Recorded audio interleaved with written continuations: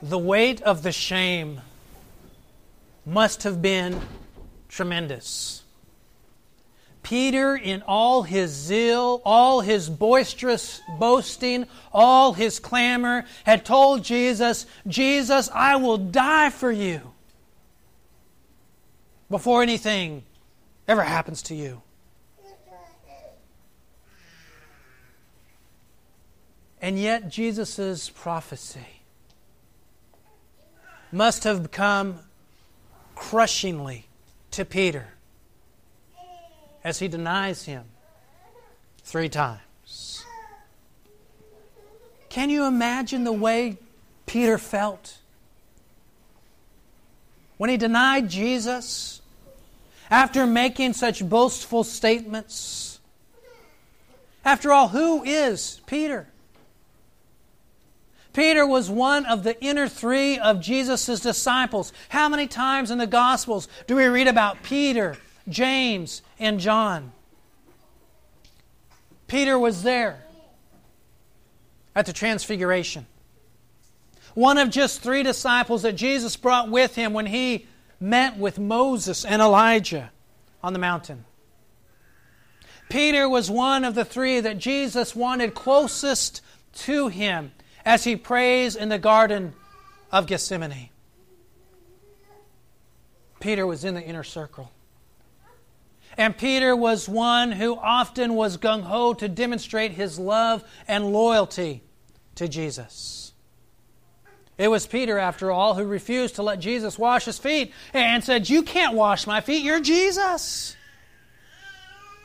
Until Jesus said, "Peter, I have to do this or you have no part of me." And then Peter said, "Well, wash not just my feet, but wash my entire body, Lord." It was Peter who rebuked Jesus when Jesus told the disciples of His impending death. "You're not going to die, Jesus. I don't want you to even talk like that." It was Peter who jumped out of the boat to swim to the shore when he saw Jesus and they knew that it was Jesus that was on the shore. And of course it was Peter, when Jesus was arrested in the Garden of Gethsemane, who took out his sword and cut off the ear of Malchus, the servant of the high priest. Peter constantly was loving and demonstrating his love and loyalty to Jesus. Can anyone doubt his admiration for Jesus? But then in those darkest hours between midnight and maybe 6 or 8 o'clock in the morning, when Jesus was arrested and brought before Caiaphas and the high priest and Annas, that we find Peter denying Jesus. It was then that Peter fell face first. Notice what we see in John chapter 18. Verse 17 tells us that the slave girl who kept the door said to Peter, "You are not also one of this man's disciples, are you?" And he said, "I am not." He denies Jesus. A little bit later on in the text, verse 25, those warming themselves said to him, "You are not also one of his disciples, are you?"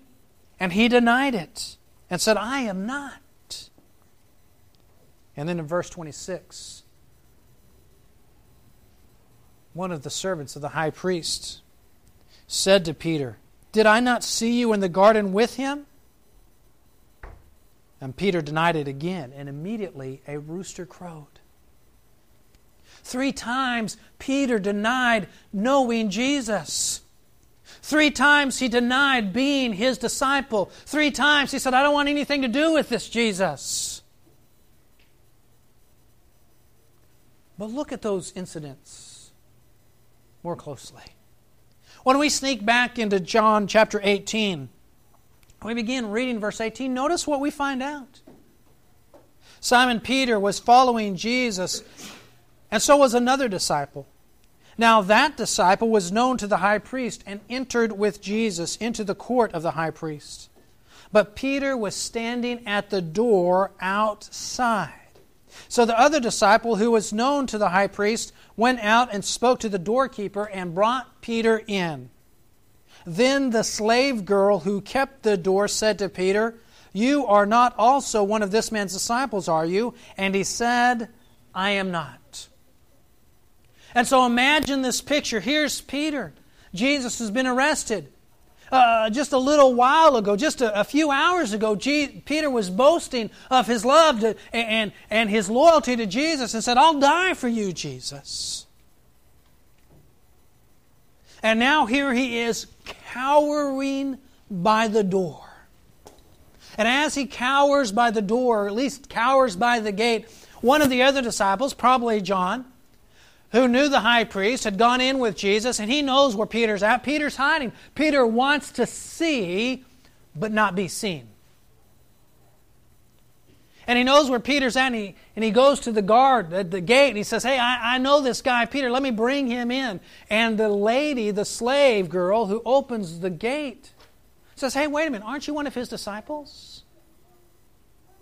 But you see, Peter perhaps is concerned for his own security, concerned for his own well-being. He says, "I don't know that guy. I'm not one of his disciples." Look at the next verse. Verse 18.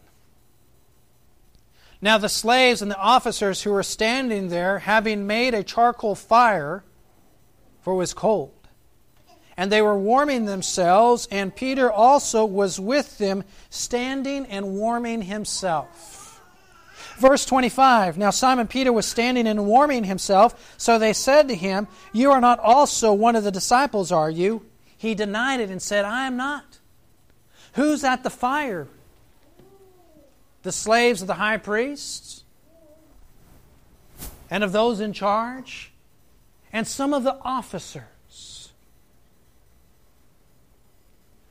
who had arrested Jesus and had responsibility to watch over Jesus and to prosecute crime.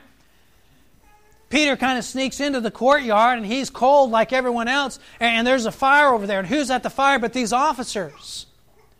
Who's the one that asks Peter, "Are you one of his disciples?" But those officers warming themselves at the fire. Peter's concerned about his security, his own well-being. But then look at verse 26. One of the slaves of the high priest, being a relative of the one whose ear Peter cut off, said, "Did I not see you in the garden with him?" Peter then denied it again, and immediately a rooster crowed. One of the slaves of the high priest was among those warming themselves at the fire. But you see, this wasn't just any slave of the high priest. This was a relative of the slave whose ear Peter cut off when they arrested Jesus. Now think about this for a moment.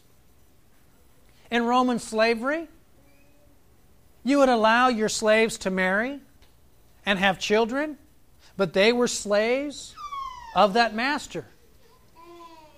And so when this slave says to Peter, "Hey, didn't I see you in the garden?" This isn't just some innocent bystander who happened to see Peter in the garden or think they saw Peter in the garden. This was the man's wife or son or daughter who watched Peter cut off Dad's ear.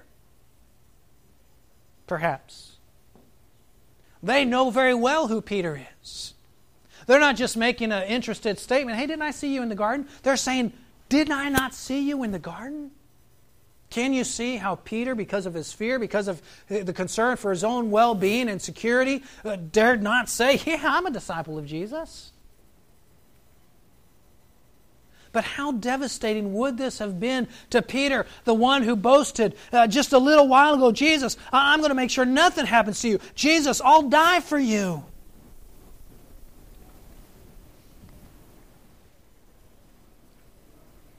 And we know the rest of the story.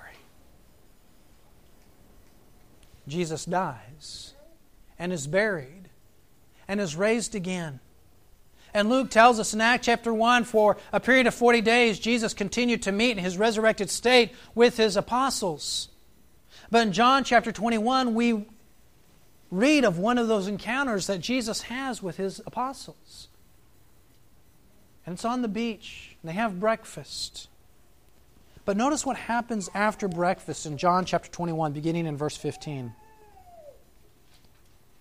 So when they had finished breakfast, Jesus said to Simon Peter, "Simon, son of John, do you love me more than these?" He said to him, "Yes, Lord, you know that I love you." He said to him, "Tend my sheep," or tend my lambs. He said to him again a second time, "Simon, son of John, do you love me?" He said to him, "Yes, Lord, you know that I love you." He said to him, "Shepherd my sheep." He said to him a third time, "Simon, son of John, do you love me?" Peter was grieved because he said to him a third time, "Do you love me?" And he said to him, "Lord, you know all things. You know that I love you." Jesus said to him, "Tend my sheep." Why did Jesus ask Peter 3 times, "Do you love me?" Can you imagine how Peter felt in the days in between Jesus' death, burial, and resurrection to this moment? Everything that was weighing on his mind. I said I was going to stand up for Jesus, but I abandoned Him. I denied Him. The text never tells us why Jesus asked Peter 3 times, "Do you love me?" Many speculate that the thrice repeated question was Jesus massaging Peter, giving him an opportunity to repent, giving him an opportunity to know Christ's forgiveness.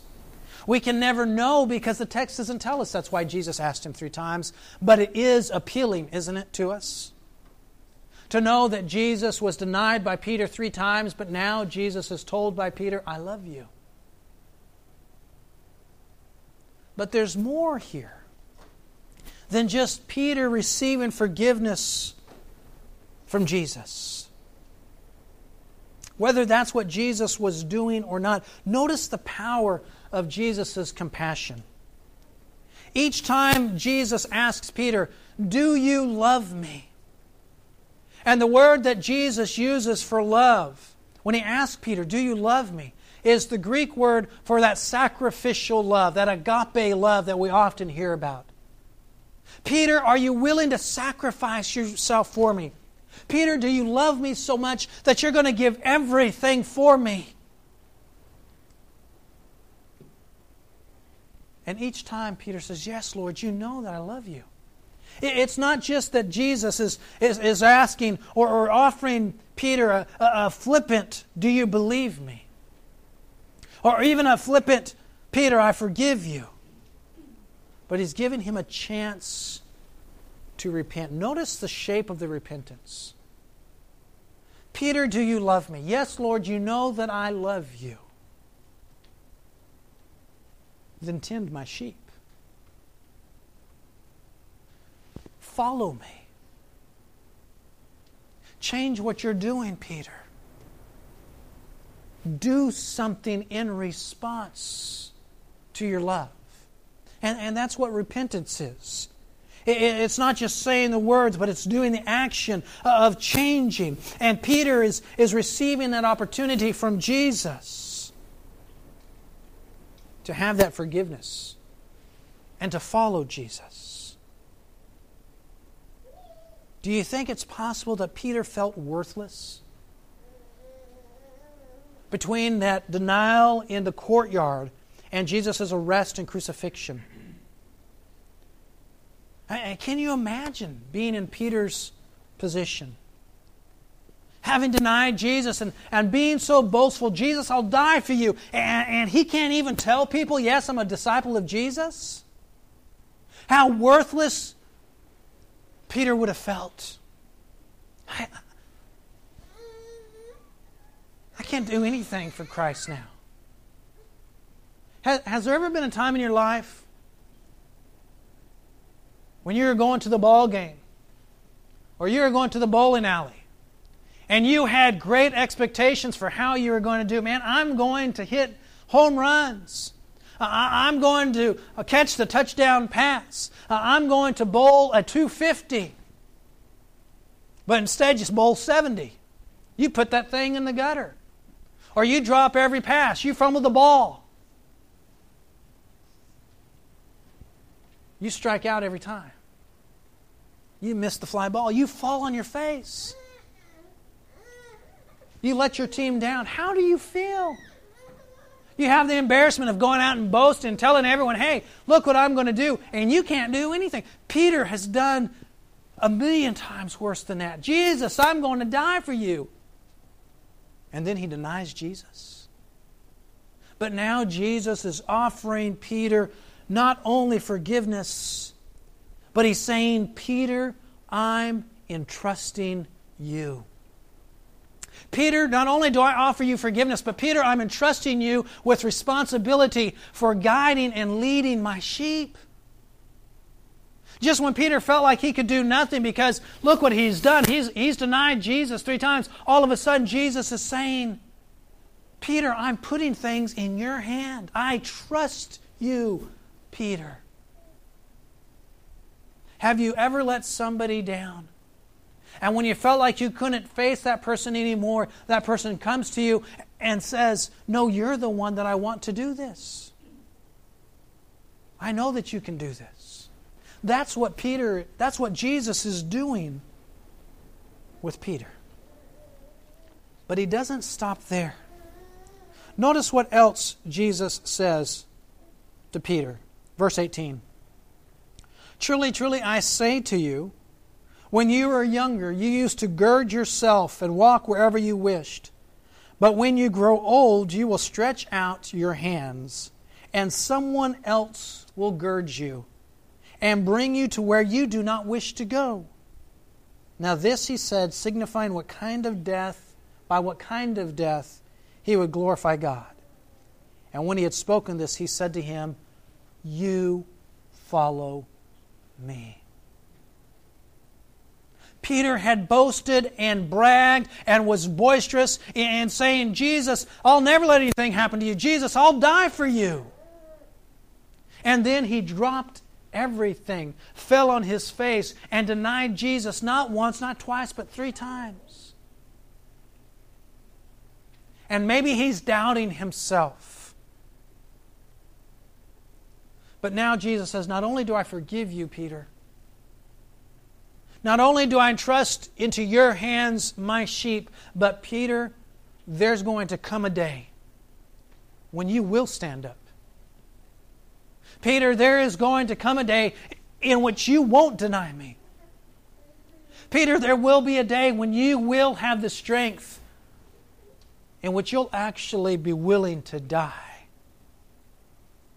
to glorify me and to glorify the Father. And everything you thought of yourself, Peter, it will be there. Jesus is telling Peter, you are worth it.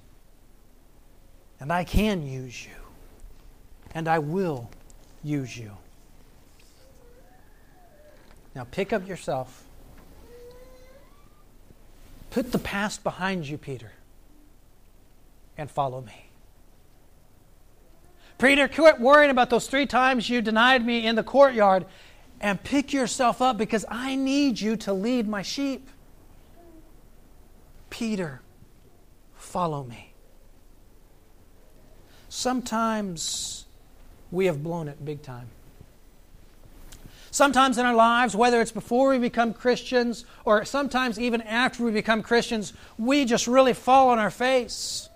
Maybe we're afraid to stand up for Christ. Maybe we get caught up in sin, but there's something in our lives and we have blown it, and we tell ourselves, I'm useless, I am worthless, I'm not good enough. And Jesus says, yes, you are. If you're willing to pick things up and follow me, if you're willing to love me, if you're willing to repent, we tear ourselves up and we don't forgive ourselves. Sometimes we simply go through the motions. We tell ourselves, yes, I believe in God. But deep down inside, in our hearts, in our minds, we're breaking. And we tell ourselves, I don't see it. I don't know how God could use me. I don't know how God could forgive me. And we're harder on ourselves than anybody else. And even though we go through the motions and we say, yes, I believe in God, and yes, I love God, really we doubt ourselves. And we doubt our worth and our usefulness. But God, Christ, can use us. Sometimes we don't feel like we're good enough. Sometimes we don't feel like we're educated enough. Sometimes we don't feel like we're strong enough. But Jesus can use you. And we can use you. And so when we have those moments, we need to remember that God and Jesus can use us. And that God and Jesus have entrusted to us His mission and His work. Somebody says, well, wait a minute. Peter traveled with Jesus for 3 years. He saw Jesus' miracles. He learned at Jesus' feet. I could never be like Peter. I could never be someone that Jesus would entrust His church to, or that Jesus would use in the work of His church. But you know what? Jesus, or Peter rather, didn't start out as a star. In fact, we've just seen how Peter, even after he spent 3 years with Jesus, that's when he fell on his face. After he'd seen the miracles, after he heard the teaching, after he'd been with Jesus, day and night for 3 years. But Peter would grow. Peter developed. Peter would be a leader in the church. And in the same way, we develop, we grow. When we become a Christian, that's not the end of the journey, that's the beginning of the journey. And we grow stronger. And as we grow stronger, we develop. And we're able to be those leaders in the church.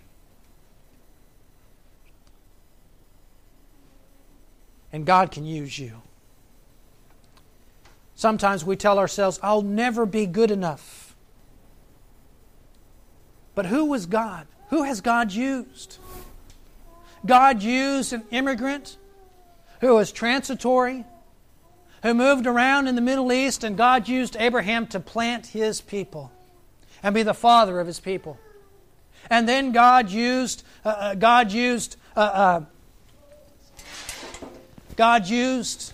liar who ran away and couldn't hide and wanted to hide from his dishonesty. And He took Jacob and He made Jacob the father of His people Israel.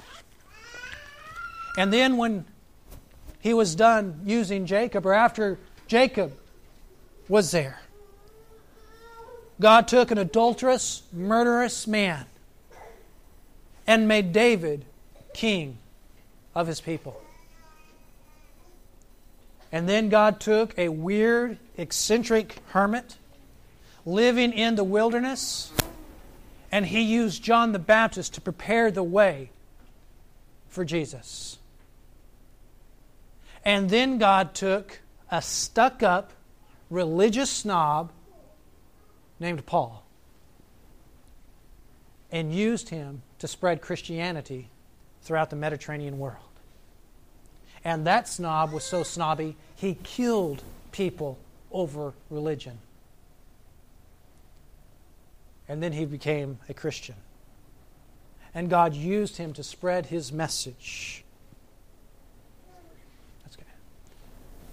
throughout the world. If God can use a transitory immigrant, a runaway murderer named Moses, a scared liar named Jacob, a weird, eccentric hermit, an ostracized tax collector, and a stuck-up murderous snob, God can use you. The Benbrook Church of Christ needs everyone. And you may have in the back of your mind, I can't serve God. There's things I can't do. God can use you. And God wants this church to change this community. The question is, can we count on you? Can Jesus count on you? when you hear the words, "Do you love me?" Will you tell Jesus yes? And when Jesus says, "Tend my sheep, serve my sheep, care for my sheep," what answer will you give? If you're ready to become a disciple of Christ and to follow Jesus and be united with Jesus in His death, burial, and resurrection through baptism, or you're ready to be a part of this work and reach this community with the gospel, whatever your need, won't you come? As together we stand and sing.